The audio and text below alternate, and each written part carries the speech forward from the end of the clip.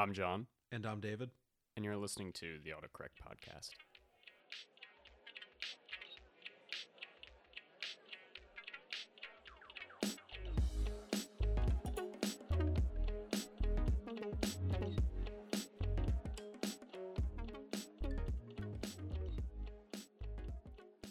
So this is our first race recap for 2022. Yeah, so we're going to be doing it in a little bit different format this year.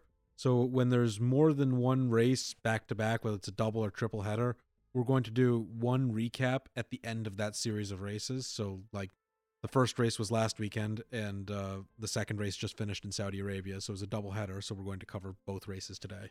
Yeah. So let's start off with the first one.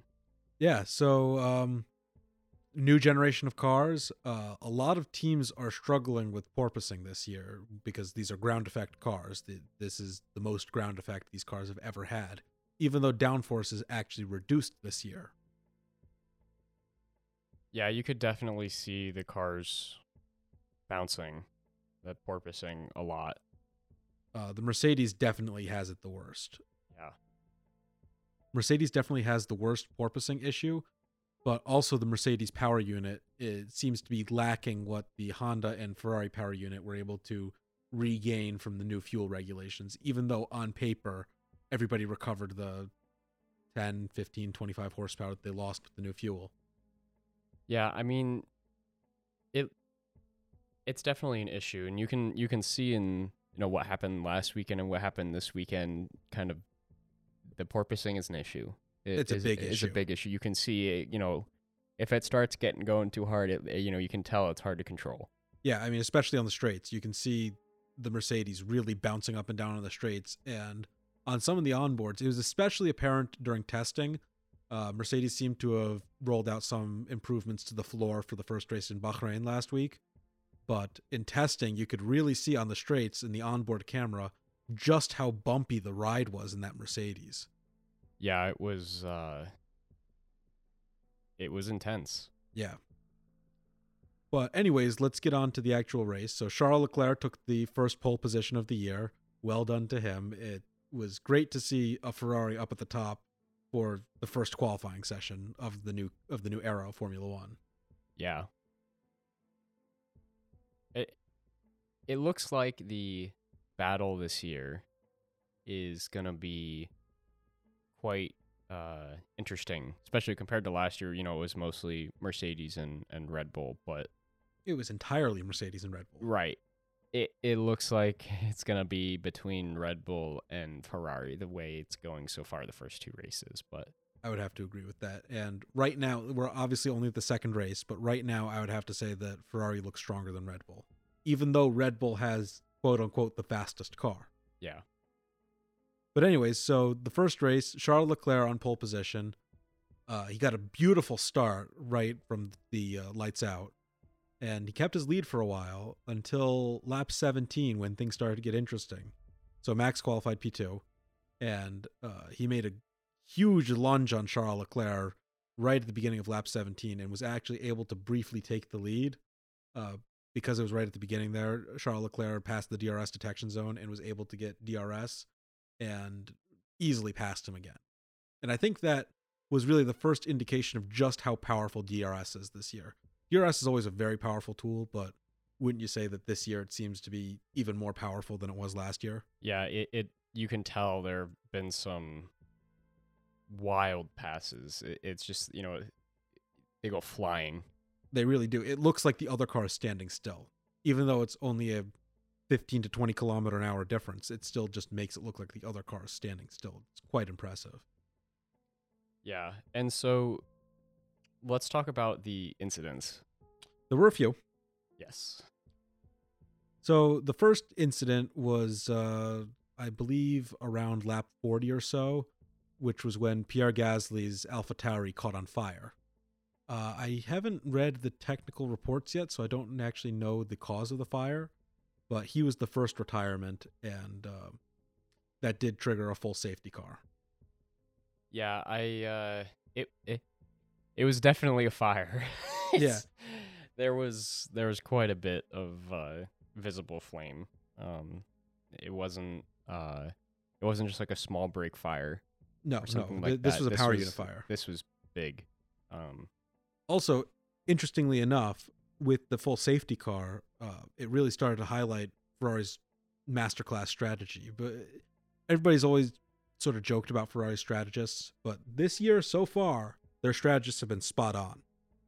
yeah, it seems like they kind of stepped up a little more. I wonder if they got a hold of Mercedes' strategy computer. Yeah, really, or they just got their own working. Yeah, I don't know. I don't think they have. I think So. they just got better at it, or brought a new strategist on. I don't actually know, but they really made a good call holding Charles Leclerc out, and were able to get a essentially free pit stop under the safety car. Yeah, it's, I think it's going to be interesting. Ferrari is definitely looking stronger. They're looking much stronger. Honestly, all around, they're looking a lot stronger. To be fair, we don't know about the long-term reliability of the Ferrari or of any car yet. We've already seen quite a few reliability issues, especially in today's race, but we'll talk about that in a few minutes. So that is definitely the big question this year, is reliability. Yeah. So let's go over the rest of the incidents. Yeah. So 3 laps to go. Lap 54, I believe it was. Max starts. Well, actually, let's rewind a little bit. After the safety car incident where Max sort of lost out because he had taken his pit stop before the safety car, he was starting to complain about a power steering issue, which the mechanics were not able to see anything on the telemetry.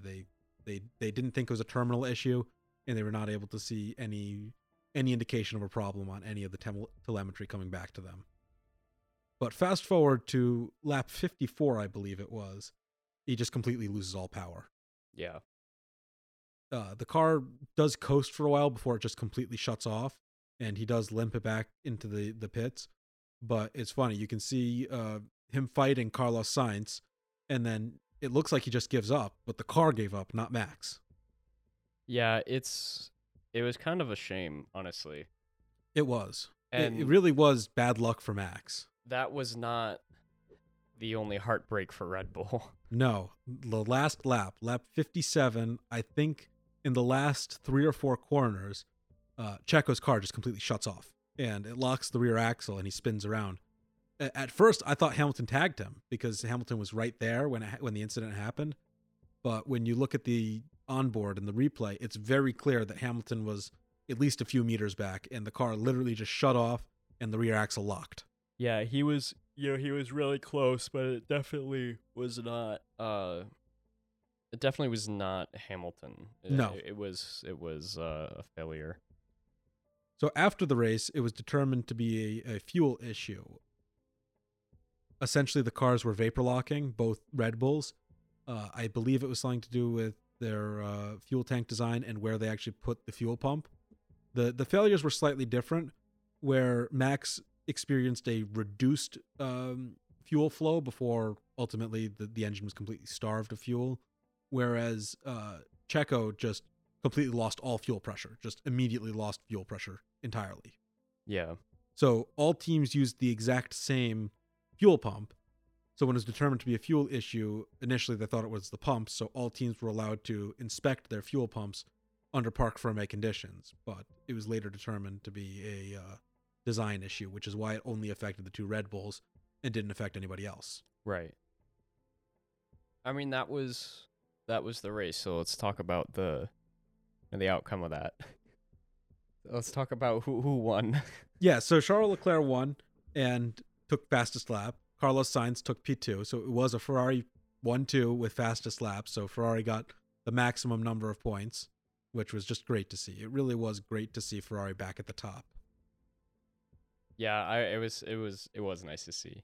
And we had the added benefit of being in a Ferrari service center watching the race, so it was a great ambiance too.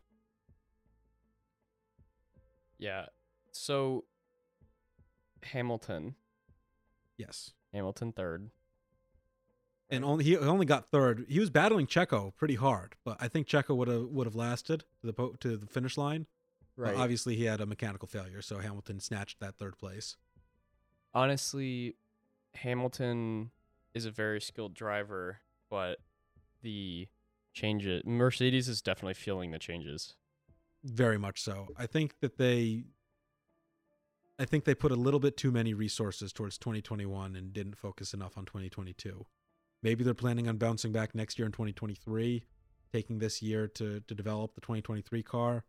I obviously don't work for Mercedes, so I don't know what their strategy is, but at least right now they're struggling. Maybe they'll come back after the summer break a little bit stronger. Although you can't do no R&D can happen over the summer break, so they may just roll out improvements over the course of the season. Yeah. But speaking of Mercedes and Hamilton struggling, we come to this weekend, round 2 at Jeddah, Saudi Arabia, a track which, if you remember from last year, neither of us particularly like. Yeah. That was an understatement. But Hamilton had just an awful qualifying session. He didn't make it to Q2. He got eliminated in Q1, qualifying P16. Yeah. The porpoising was just really killing him. Yeah, and that was not the only... No, towards with about 4.5 minutes left, actually 4 minutes and 50 seconds left of Q2, Mick Schumacher had a massive shunt. He lost the rear end going over a sausage curb and put it into a concrete wall at 170 miles an hour. Yeah, if anybody goes and looks at the clip, we were looking at it shortly after it happened, and you can really see where it kind of hit the curb funky on the edge of the track, and he popped up, and it was it. Yeah, there's just no once he was in the air, he had no control. Yeah, and I don't think that was anything he did. It was just kind of... I think it was just a misjudged turn, which, happens. It's kind of just the way the tire hit the curb, too. Yeah. Like, it's some... That's the danger with the sausage curbs. Yeah, and it's probably, unless obviously completely avoiding it, it wasn't So really there was his no fault. tire wall there. It was just a concrete wall because nobody intended for anybody to go off there. Yeah. Nobody predicted anybody to go off there. Yeah, but he went off, and it was a pretty big collision. It was a pretty big collision, and Red he flag. was... The session was red flagged for over an hour. I think close to an hour and a half. Fortunately, Mick was okay. He was airlifted to a local hospital where he was later released, I think, last night. I know he was on track today. He didn't race, but he was on track today. I believe he was released from the hospital last night. Yeah. And the astounding thing is he was completely uninjured, not a scrape. Yeah, I was kind of surprised. I thought maybe he'd have a broken bone or two. He looked to be in pretty good spirits when he was being extricated from the car and brought to the ambulance, but you can still be on adrenaline at that point. But he's incredibly lucky, and I think it's a testament to all of the hard work that the engineers have done to make this sport safer. All of the hard work that Charlie Whiting did. All of the hard work that Professor Sid Watkins did. It really shows. Yeah, and it was 170 something mile an hour crash, 170, 173, I think, right? Somewhere around there. It was not slow. No. It was a hard impact. It's, it was hard to watch. Yeah, he is really lucky that it wasn't worse, let alone no injuries. It's shocking that there were no injuries. I think 10, 15 years ago, that would have been a fatal accident. Yeah. And honestly, for him to walk away with he didn't walk away. He was extricated, but at to the end of the day, yeah, with no injuries. That was crazy. That was incredible. So, but on a lighter note, moving to this afternoon's race. Yeah, it was later here because it was a night race over in Saudi Arabia. Right. Checo took his first ever pole position. Not only was that Checo's first pole position, that was Mexico as a country's first ever pole position. Yeah, that was nice to see. That was special. I wish he had a better race. Yeah. He did finish fourth, which is not an awful finish, but he just unlucky. Not even a bad strategy call, just unlucky. Checo came into the pits. So Charles Leclerc was on the radio saying that he was going to pit to overtake, which is... He could have done it. It was probably to fake out Red Bull. It was a strategy move on Ferrari's part. If Red Bull didn't react, he would have gone in. If Red Bull did react, which they did, he stayed out. He was in a position to do the opposite of what Red Bull did. Yeah. Essentially just waiting for Red Bull to make their move before he made his. Yeah. And it ended up working out. So Red Bull reacted to their radio message because obviously the teams can hear the radio messages, which is why they normally talk in code. Right. Right. So Charles stayed out. Checo went into the pits, and next lap, virtual safety car. So there were a lot of retirements this race. So it was a very hot race. I don't remember the exact ambient temperature. They said it. Yeah, they we said mean what literal was. temperature. It was hot, which is very difficult on the drivers and even more difficult on the cars. Yeah. So Mick didn't start, neither did Yuki Tsunoda. Yuki had some sort of mechanical failure. I'm not sure exactly what. But so 18 cars started the race and only 14 finished. Yeah, that was it was kind of interesting because it seemed like most of them went at once. We had like 3 go out at the same time. Yeah, Ricardo, Bottas, and Alonso. They all went out in the same lap. Yeah, that was strange. It was kind of and they all overheated. Yeah, and then we had the Malachi crunch after that.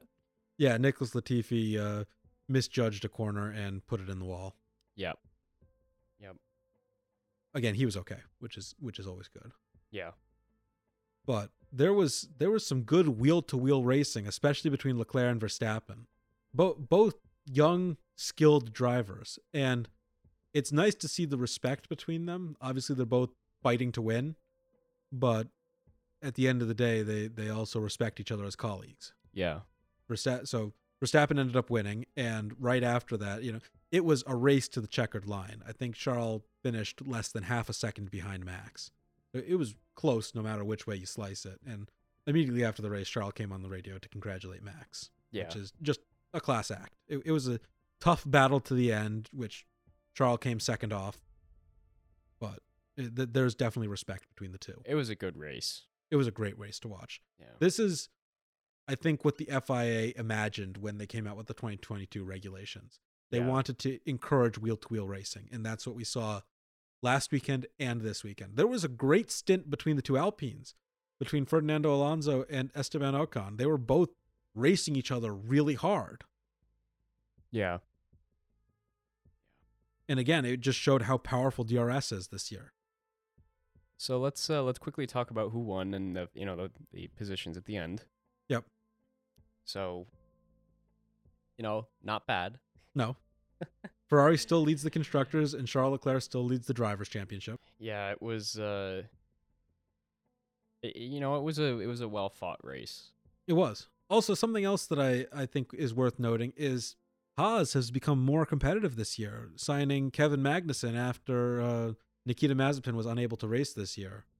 Yeah, you and I talked about this. It's kind of interesting because it almost seems like the regulations really, like, obviously they hit Mercedes hard, but for a team like Haas, they really are more competitive because they are more it's competitive. less about speed. It's less about speed, and the Ferrari power unit is back to being one of the top power units. Right. I don't know how you want to define what the best power unit is. You could definitely make the case that the Ferrari power unit's the best one so far, or the Honda power unit's the best one so far. It depends on just how you define it. Right. And I say so far. We're only 2 races in. Yeah. So I don't know. It was a very good race. I think it was. There wasn't really any dirty racing. So. No.